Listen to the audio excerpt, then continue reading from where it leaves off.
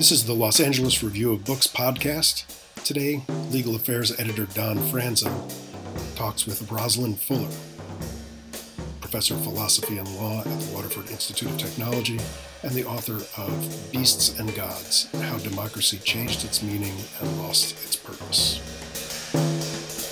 So here we are to discuss actually what is very much a book on philosophy and law. Your book recently published, Beasts and Gods, which takes its title from an intriguing quote that you have at the beginning of your book, that basically a man or woman who does not partake of society is either a beast or a god, said Aristotle. Yes. And I take it in your book, my way of summing it up in my mind is that these days we're more beasts than gods in our government. Would that be a fair summation, counsel? I think it was both, because what Aristotle was trying to say, in my view, is that anyone who believes that society is not necessary or that an individual can live without the societal structure must either be a beast, so an animal without those psychological needs, or a god, someone who on the other end of the scale doesn't have those needs, because human society isn't necessary to them. Maybe I think of them often as being, the psychopaths and narcissists. And in modern psychology, I doubt Aristotle would have put it that way. But I think that was kind of the underlying sentiment that he was trying to convey there, that there was a lack of focus on the importance of the society and the difficulty of living as an individual without society around you. But I think it might be fair to say that you see most of the forms of government we have today as rather beastly. Would that be a way of putting it? Not to stretch the metaphor too far. No, but it's really interesting. I started doing this research because, actually coming from an international law perspective, I was originally looking at how we could make international institutions, like the IMF or the United Nations, more democratic. And in doing that, I kind of started following this kind of red thread and how government works, and kind of came to the conclusion that really the problem is in our own democracies, and that something was going wrong there. Why wasn't the popular will being translated into what we were actually doing in new laws, new treaties, or was it? I don't know. I kind of went from that perspective of trying to figure that out, and what I learned from that is that we have what we call representative democracy, and we have this idea that you elect someone and they go on and they represent you, and they represent what their constituents want, and therefore everything's okay. There's accountability. And I found that there were a lot of flaws with that way of thinking, and I started to look around and try to find a society that maybe did things differently. But unfortunately for me, our way of doing things, the American way or the Western way, has spread itself all around the world. There weren't many societies that work too differently, nominally. And in desperation, really, I began to look at Athens, at ancient Athens. And at first, I didn't think I would find anything interesting there, because everyone knows democracy was invented in ancient Athens, and I thought, well, whatever they were doing in ancient Athens, it was more or less what we're doing today. And I found out something actually very, very different, that the way democracy was practiced in Athens was much, much different than what we call democracy today. And in fact, when we came up with this system originally, when the founding fathers of America started the system, they themselves didn't consider it very democratic. And then the work kind of took on, I suppose, a life of its own from there, because I had to reassess my ideas. Well, in fact, you find your inspiration in the democracy of ancient Athens, which has a bit of a bad name, at least with the founding fathers of this country, and you quote both Hamilton and Madison on that subject. They were not fans of pure democracy. So, talking about ancient Athens now, how long did that system work, the system of a direct participatory democracy, such as you describe in the book? There were about 100 years of reform, so a kind of transition period that took about 100 years, leading from what had been a real oligarchy and a very unequal situation to what the Athenians considered to be full democracy, and then the full democracy lasted for about 140 years. Excuse me, pardon me. And as you point out in your book, you see the reason that it ceased was due to external invasion from the Macedonians. Yeah, the Macedonians invaded they didn't so much as invade as they kind of had a kerfuffle with other Greek states, because they were trying to get them on board to do what Alexander the Great and his father before him had really wanted to do, which was go and conquer Persia. And in that kind of battle and those many conflicts, Athenian democracy was gradually subordinated to the Macedonian way of life, which kind of had Alexander at its head as a king and even an emperor at the end. So yeah, I do see the factors for Athenian democracy ending as having been more external than internal in their causes. Now, a great deal of your book is devoted to explaining how Athenian democracy works. It's too much to ask you to, give the details on that, but maybe you could just indicate basically what was different about the Athenian system as opposed to the representational democracy that we have in most of the world today. Yeah, I think the principles, there's a couple of different principles, and that's all I want to apply from Athenian democracy. I don't want to copy the Athenian lifestyle into modernity. But one principle was that participation was a duty, not a privilege. And so everyone had a duty to participate in running the country. And because everyone had a duty to do that, it wasn't something you had to win the right to do, they actually paid people for their participation. So that encouraged a lot of people to participate on a daily basis, and it lowered the barriers to participation for most people. And this lives on to some extent in our society as jury duty, where when we need to select people randomly, we also pay them a little bit and compensate them a little bit, because otherwise we know that some people wouldn't be able to afford to come. The other main principle of Athenian democracy was in the idea that everyone was more or less equally qualified to do most of the public jobs. Not all of them. They did preserve elections for some jobs that they considered very important, such as being a general or a bookkeeper or an ambassador. But for most public jobs, they actually selected people by lottery to fulfill those roles on a daily basis. And that there was oversight for that. The assembly had oversight of those lottery-selected individuals. However, I'd say those are kind of the two of the major differences between how democracy in Athens worked and democracy today works. We see democracy, in a way, the ability to participate in politics as a privilege that you have to fight for. You have to go and you have to beat someone else, and win the right to have a say in Parliament. And we also are quite obsessed with qualifications for office, even though many of the people who go on to hold office don't actually have qualifications in the field that they're given responsibility for. So there's a bit of a disconnect there. Mm-hmm. And it turns out you're not a fan of the Roman Republic. No, and again, when I started this, I wasn't by any means a classicist or something. I didn't have any previous interest in my life. I wouldn't go so far as to say I'm not a fan. I mean, they had many interesting achievements.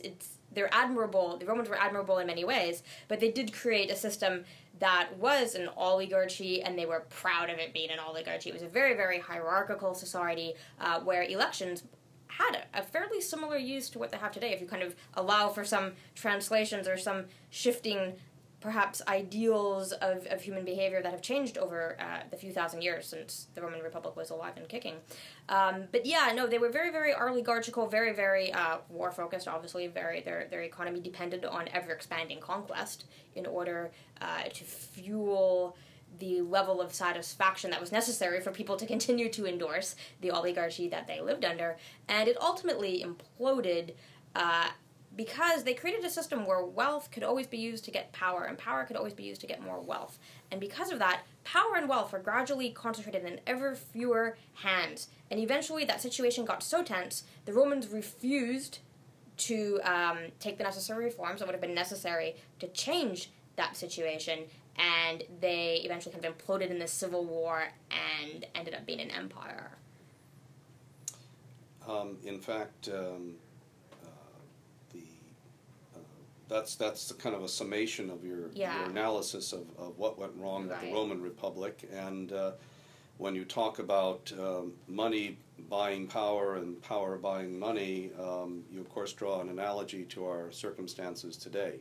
Yes. So as oftentimes we hear it said that America is the new Rome, you're seeing a parallel in terms of the structure of the government and how power gets acquired and passed along and perpetuated. Isn't that right?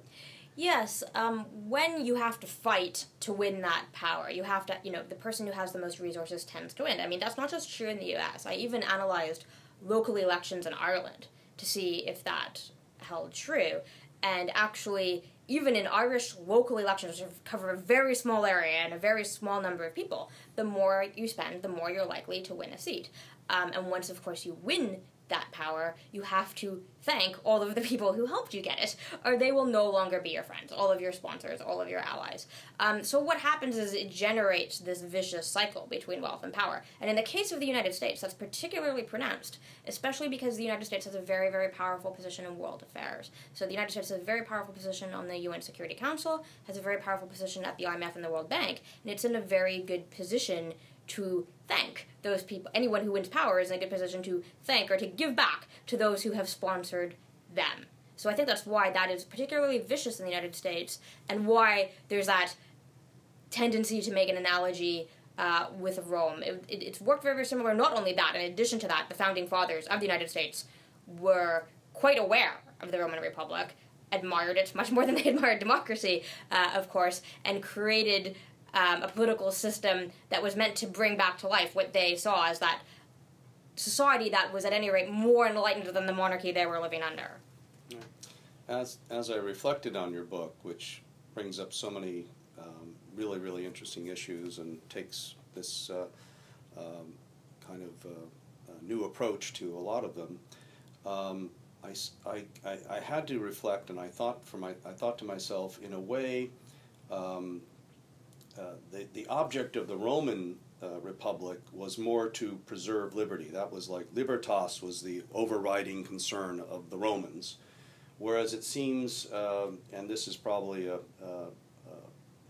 improper or too general way of putting it, but it seems that the goal in Athens was more to create a participatory society, community versus liberty.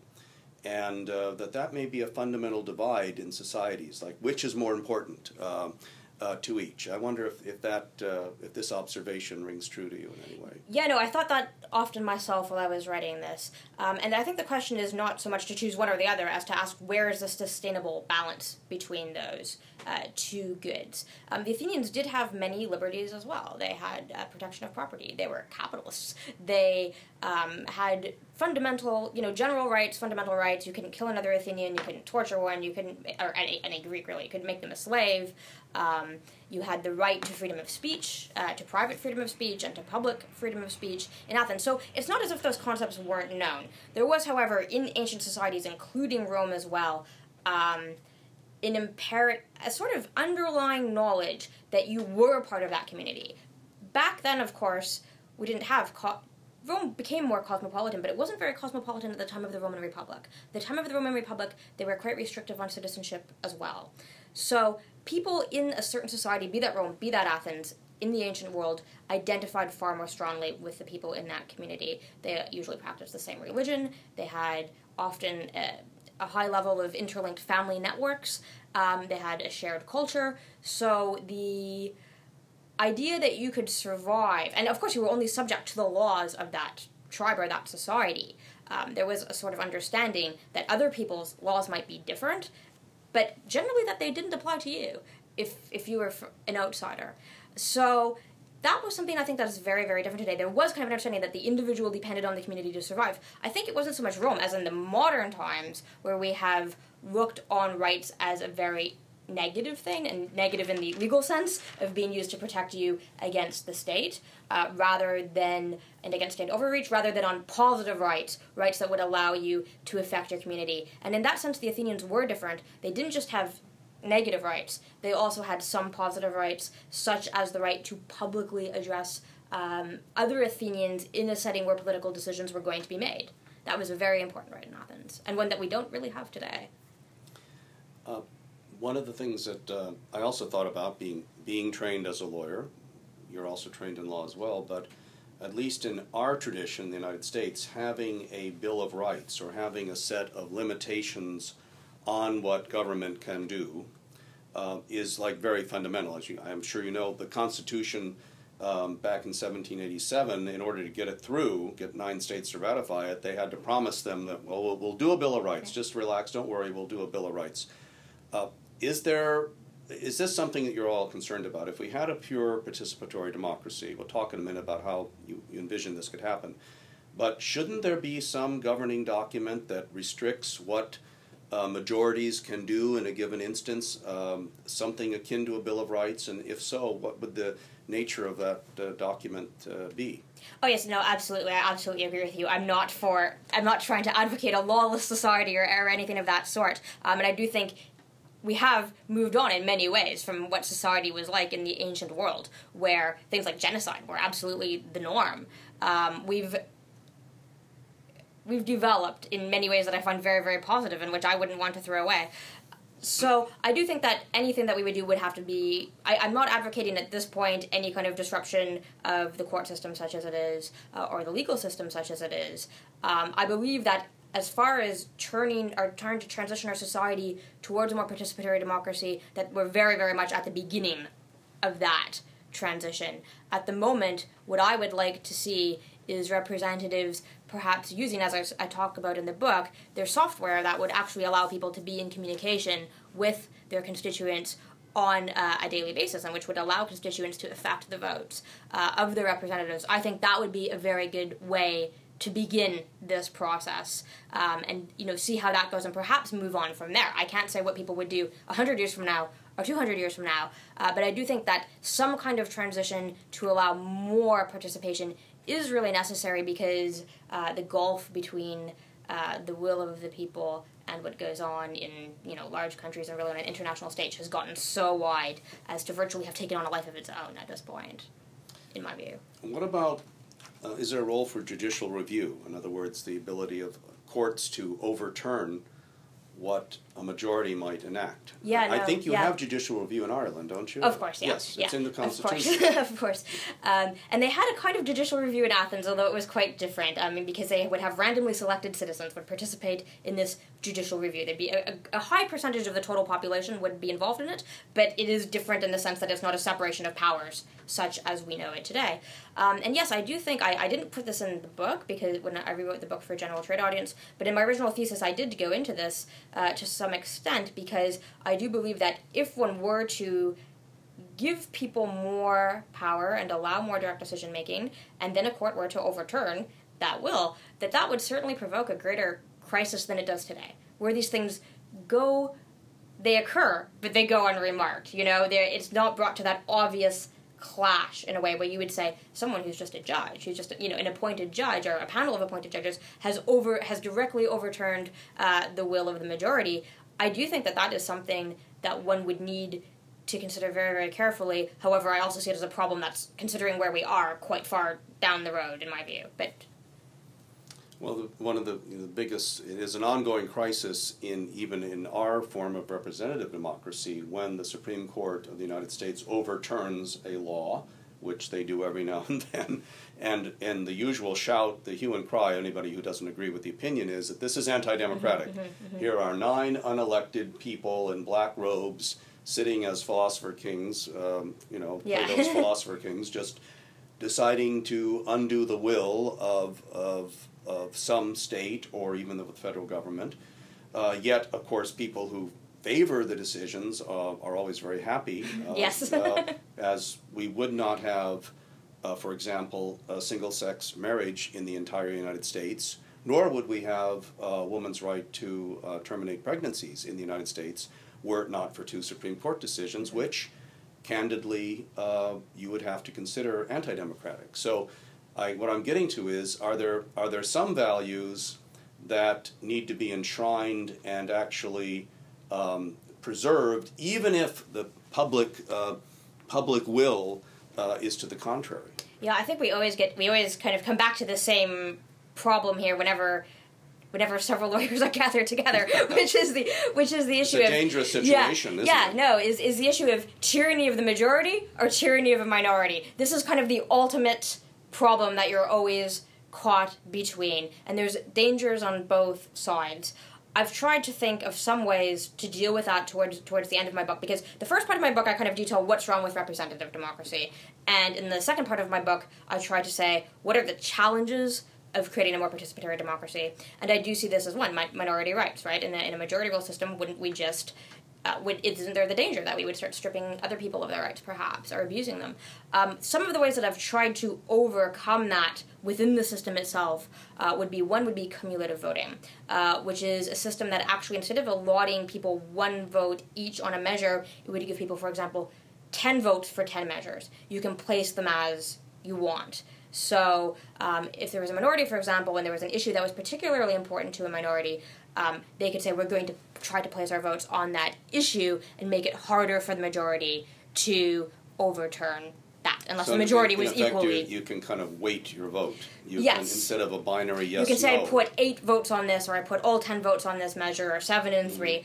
So that's one thing one could do. The other thing I think is, in splitting up votes into different components, you reduce kind of this vote blocking, which creates, in a way, minorities by saying, you have to all agree on this package or you get none of it. So, for example, you could have a bill that has, the example I use in the book is one of, women's rights, where you'd have to agree to, women should get preferential custody of their children and equal pay for equal work and all those things. You might agree to some of those, but not to others.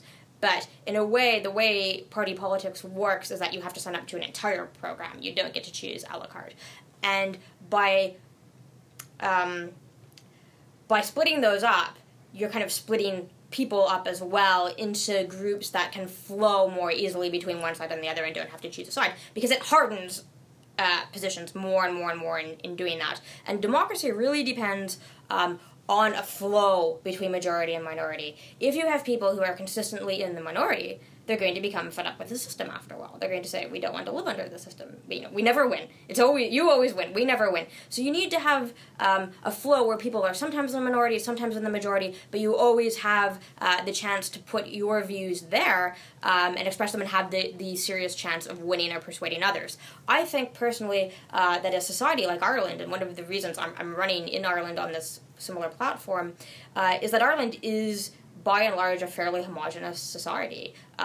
Kind of similar to Athens in many ways. We didn't have immigration for a really, really long time, and although there are people coming in from other countries now, including myself, the levels aren't very, very high. So we haven't really developed into a blocked system like you would see in the United States, where even when you're watching the election coverage on television, they're very much always talking about, a vote of 30 to 40-year-olds, or a vote of homeowners, or a vote of black people, or a vote of Latino voters, and things like that, or women even, which are, I don't even know how women can be a minority because, we're half the population. But, they're kind of very, very split into targeting these blocks and into kind of pushing them into that. So I feel that is something that's has the potential to be very, very divisive in a direct democracy, where instead of being suppressed, those blocks can sometimes bubble to the surface, and people might perceive themselves as being on the losing end of the stick all the time and become dissatisfied with the system.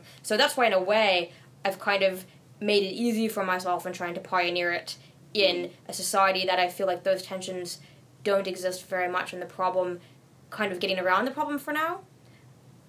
But as far as dealing with it long term, I believe some of the measures, I've talked about cumulative voting, splitting up votes.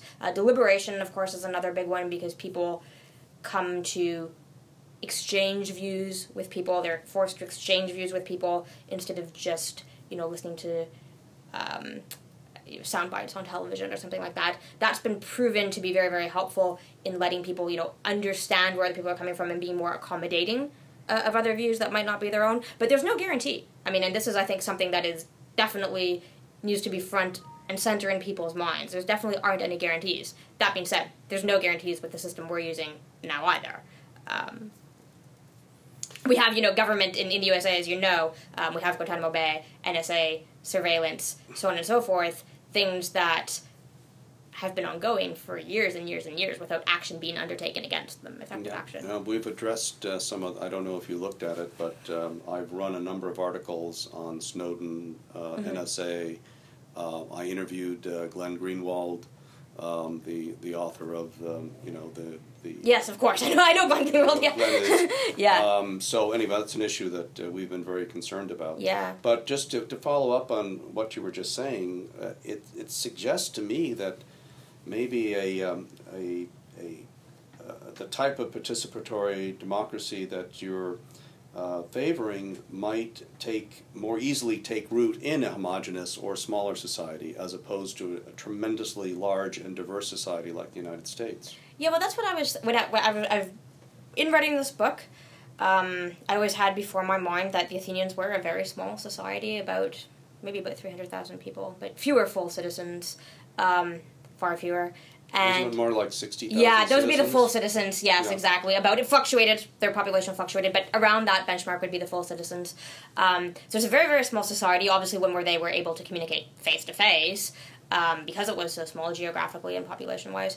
And when I look at society today, I feel like, yes, a country like Ireland where there's only 4 million people, where it's quite easy to where there's a high level of communication between citizens already, and where we live in a very dense geographical area. It only takes a few hours to drive from one end of the country to the other. Same as getting from one end of Los Angeles to the yes, other. right, yeah, exactly. Yeah, no, seriously, it's true. You have a social fabric already in place.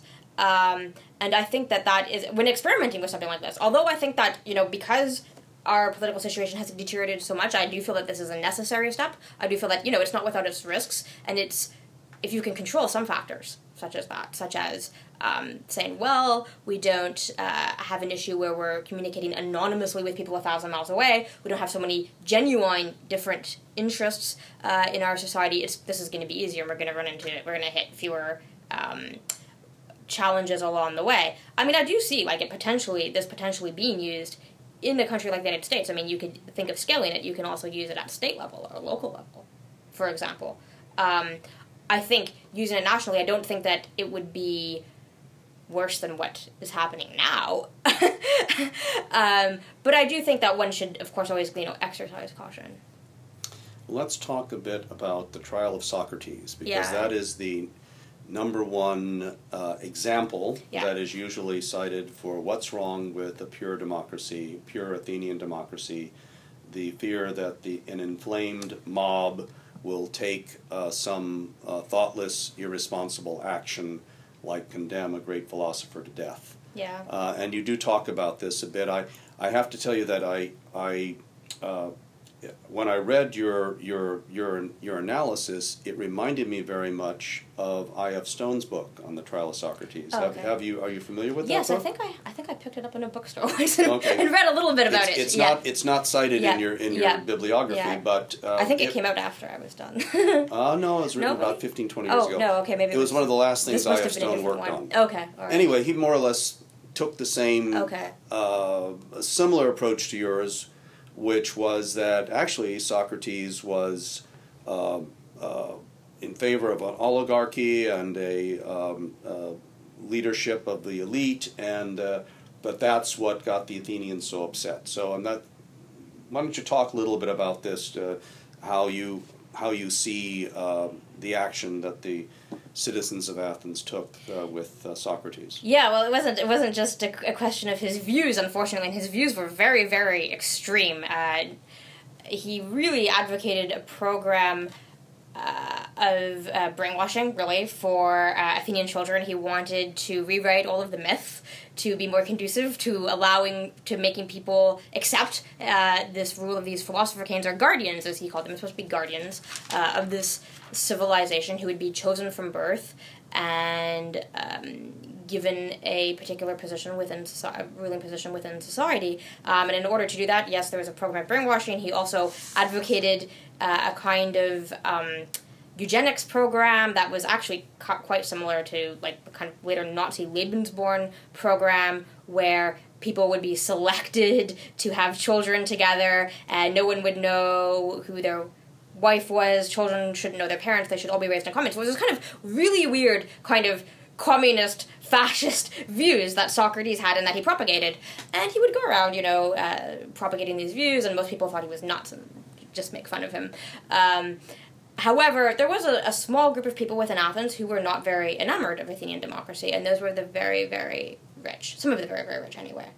And they quite liked Socrates' point of view, because he preached this very kind of purist state, where there would be some kind of internal merit that one would have, and, the naturally most suitable people would be the leaders. And they viewed that as being them. They were the richest, and probably the most educated, so they were the natural rulers of Athens, and they had been supplanted by this democracy, and other Greek states, rulers like them were still in charge, like Sparta, but they had to put up with this democracy and this people power in Athens. So they took Socrates very seriously, and eventually this led to an oligarchic coup. There were 2 oligarchic coups in Athens. The second one, the one that Socrates was kind of involved in, was the rule of the 30 tyrants.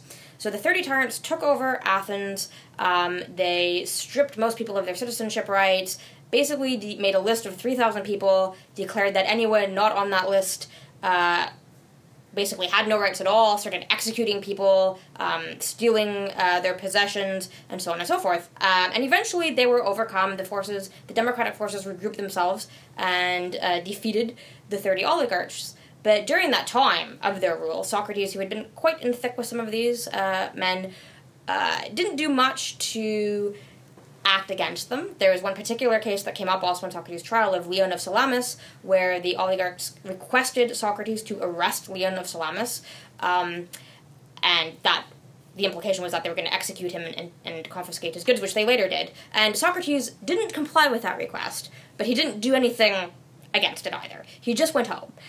So he very much stood to the side of the implementation of what many people viewed as being, his playbook. He thought up the theory. Maybe he didn't implement himself, but he also didn't do anything against it. He didn't redeem himself. And later on, several years later, it came to a trial, and Socrates, it was very much impressed upon Socrates that he should apologize for what had happened, right? 5% of the male citizen population was killed during this debacle, so it really affected people personally. And Socrates refused to apologize, and said that really he should be getting free room and board because he had done such a service to the Athenian state and trying to point out to them the errors of their ways. And that made his jurors very, very irate, and they convicted him, not by very much, by 40 votes, I think, somewhere in that range. And, however, they sentenced him by a much greater margin to death because they were very, very annoyed with his attitude. But even after that, they kind of tried to let him know he could, what they really wanted was for him to be exiled. They just wanted him out of Athens, really. As was common back then, jail wasn't as normal of a thing as it is now. So, however, Socrates refused to go into exile and preferred to kill himself. So people respect him for his iron spine. Like, he really believed in his convictions. You can't deny that. But he wasn't exactly a freedom fighter. No, most likely not, although he has become kind of a symbol of a voice of dissent silenced by a majority. But there's a couple of things that since this, my background, way long ago I studied philosophy, so there's a few things jogged in my memory as I read your account. And one was, I think there's some controversy over whether you can actually attribute what is said in the Republic, which is one of Plato's last books, that you can actually, although the speaker is Socrates, there's some controversy over whether you can actually attribute what Plato says Socrates said, whether Socrates really said it. So that was one issue. And the other thing that came to mind is that, as I recall, the actual charges against Socrates were impiety and the corruption of youth. The charge wasn't you aided and abetted the 30 tyrants. So I'm just wondering, Roslyn, is your analysis of this, are you kind of pushing at the limits of what is accepted belief, or do you think there's enough to back up your view as opposed to some of these other perspectives? I think there is, of course. I wouldn't have written it otherwise. But I would say that, yes, when we're analyzing Athens or Rome or any other ancient civilization, we always have to remember that we're working with kind of shreds of evidence from a very long time ago. We can't say for certain what happened. We have to go by what is described to us. That, of course, Plato's work, it's a little bit unclear. Did Socrates actually say this? Or is Plato just using Socrates as, like, a puppet to put Plato's ideas in Socrates' mouth? It's hard to say for sure. What we do know is that Plato was Socrates' student. Plato also was very much connected with the 30 tyrants. It's hard to believe that the words he put in Socrates' mouth would have been completely off. They may not have been absolutely accurate. And I mean, in some of the other sources that we have, for example, there's the historian probably how you pronounce it should be Thucydides, but I always said Thucydides, who wrote a history of Athens. And he, for much of the time, he was not even in Athens, but he would give speeches as if he'd been there, and he would base those on what other people had told him had happened. This is what we have to go on when we look at all of these documents, kind of a rough approximation. What I would get out of Plato's Republic is not that Socrates was advocating, a kind of flower child peace and prosperity, and had never said anything remotely like what he wrote down. But if it was exact, we don't know. It's a bit anachronistic, and I've kind of incorporated that in the footnotes to let people know that we're kind of getting this a little bit backwards in this case. We don't know for sure. It's not carved in stone. But taking that together with his trial, there's two accounts of Plato's trial, of Socrates' trial that exist, and they largely corroborate each other with what went on there at the trial and what Socrates had to say in his defense. And taking all of those things together, the evidence seems fairly strong that Socrates had views, if not 100% identical to those expressed in the Republic, at least very close to them, and that this was a major cause behind his trial, his eventual trial. The thing about his trial, to answer the question about his trial, it wasn't conducted on charges directly related to the 30 tyrants, because after the democratic forces defeated the 30 tyrants, they declared an amnesty. So it's an amnesty over all crimes connected with the 30 tyrants. So they couldn't charge Socrates with anything related to them. And eventually, some citizens did come with this kind of, impiety, corrupting the young, blasphemy charges against Socrates, basically to shut him up because they were afraid of a comeback by the 30 tyrants. So, in Athenian society, unlike society today, religious crimes were viewed as having a potential impact on the society as a whole. So that's where that kind of comes from.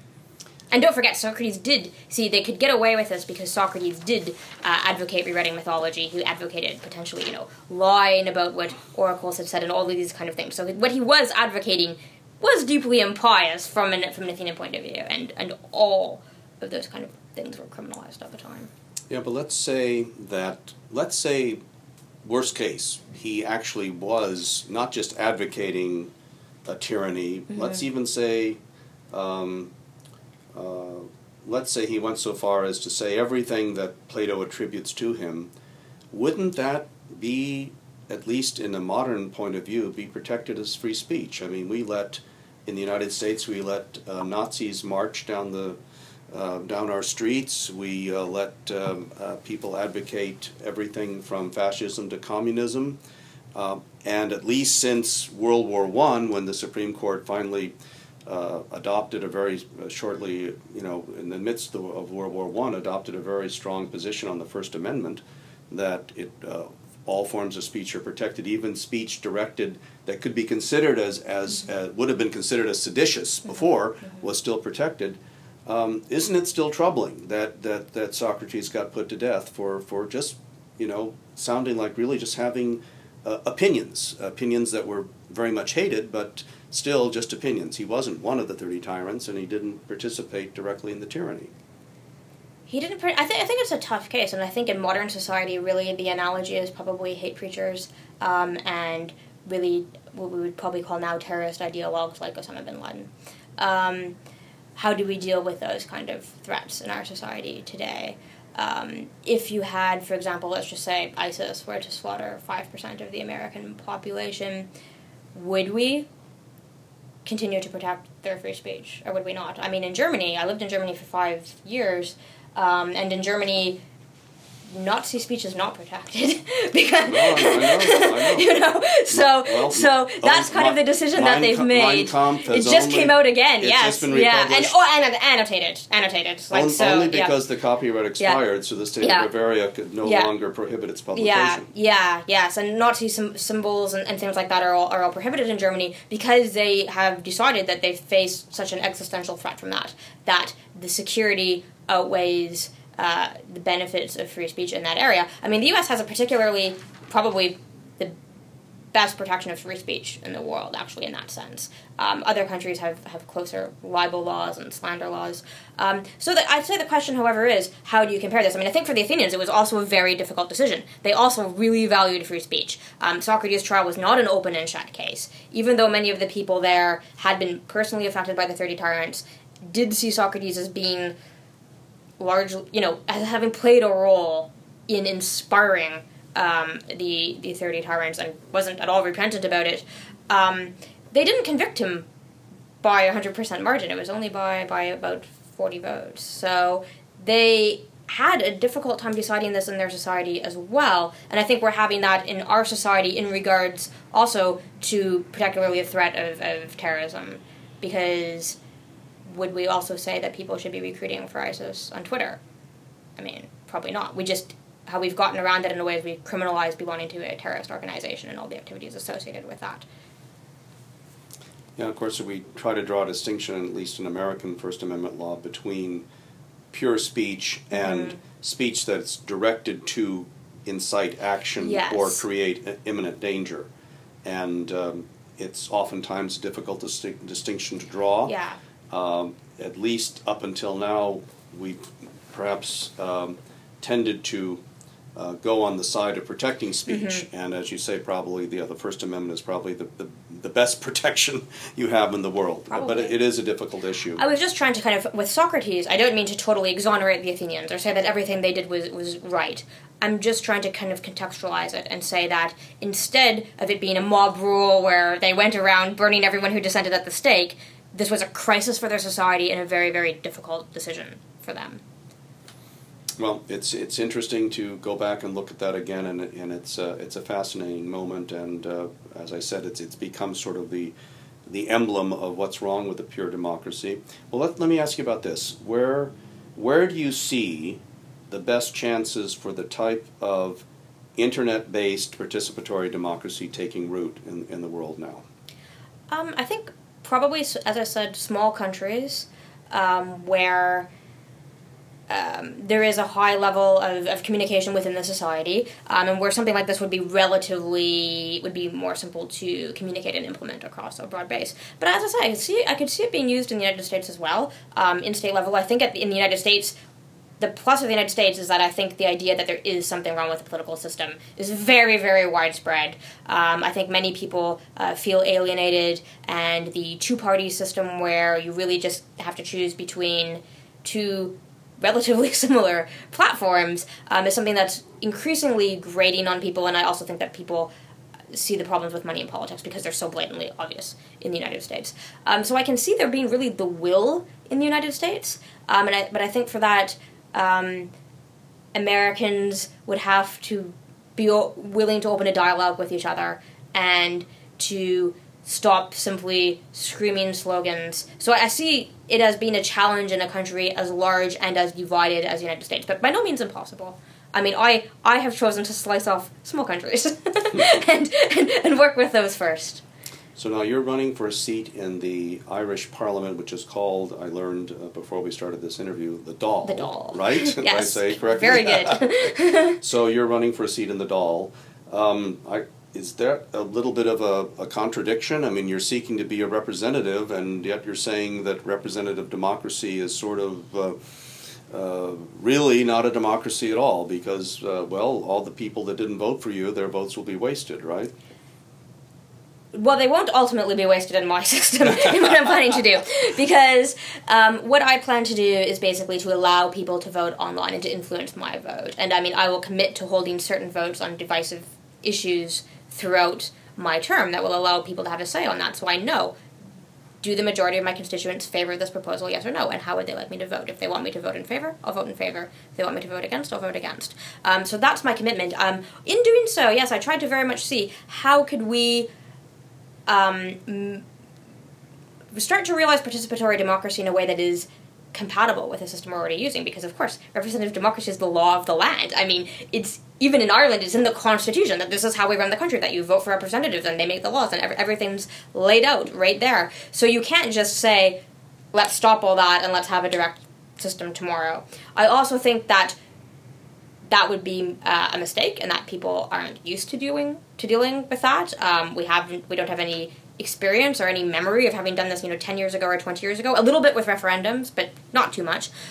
So I think it's a good idea to kind of within the existing system start getting people used to the fact that your vote actually counts. Your vote has an effect. Really, what I'm just doing and this is why it's so hard to argue against what I'm doing in a legal sense, is that I'm really just implementing what we have said we're supposed to do.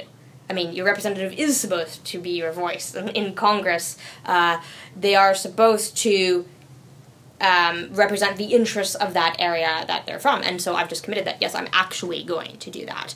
And we'll see how things go, and we'll take it from there. And hopefully, more, it would catch on more and more. And then we could see where we want to move from there. Are we satisfied with that? Does that fix some of the problems we have in our society? Or do we need to go further?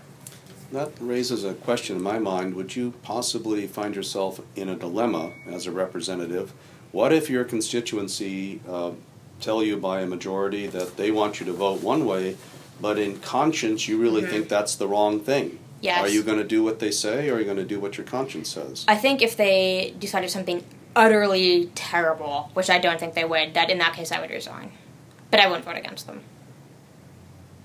So then you're really sort of like a vicar. You're just in the worst. In the worst. In the worst case. But isn't one of the arguments for a representative system of democracy is that, yes, representatives are there mostly to carry out the will of the people, to listen to their constituents, but sometimes to exercise independent judgment and do what they think is best, even if it may be unpopular at the moment. What I'm saying is there a role for that? Is that a legitimate role for a representative? I think in a more idealized world, I can see how that would be more relevant. I think, unfortunately, the facts being as they are, where we know that most laws, many laws in the United States are even drafted by corporations at this point. So people are not making laws according to their conscience. I mean, if they were sitting there, meditating and trying to come up with what would be the best thing, I might have some more respect with that and feel that they tried. But we know at this point that really the system has been largely, subverted in a sense from what it was supposed to be, what it was meant to be.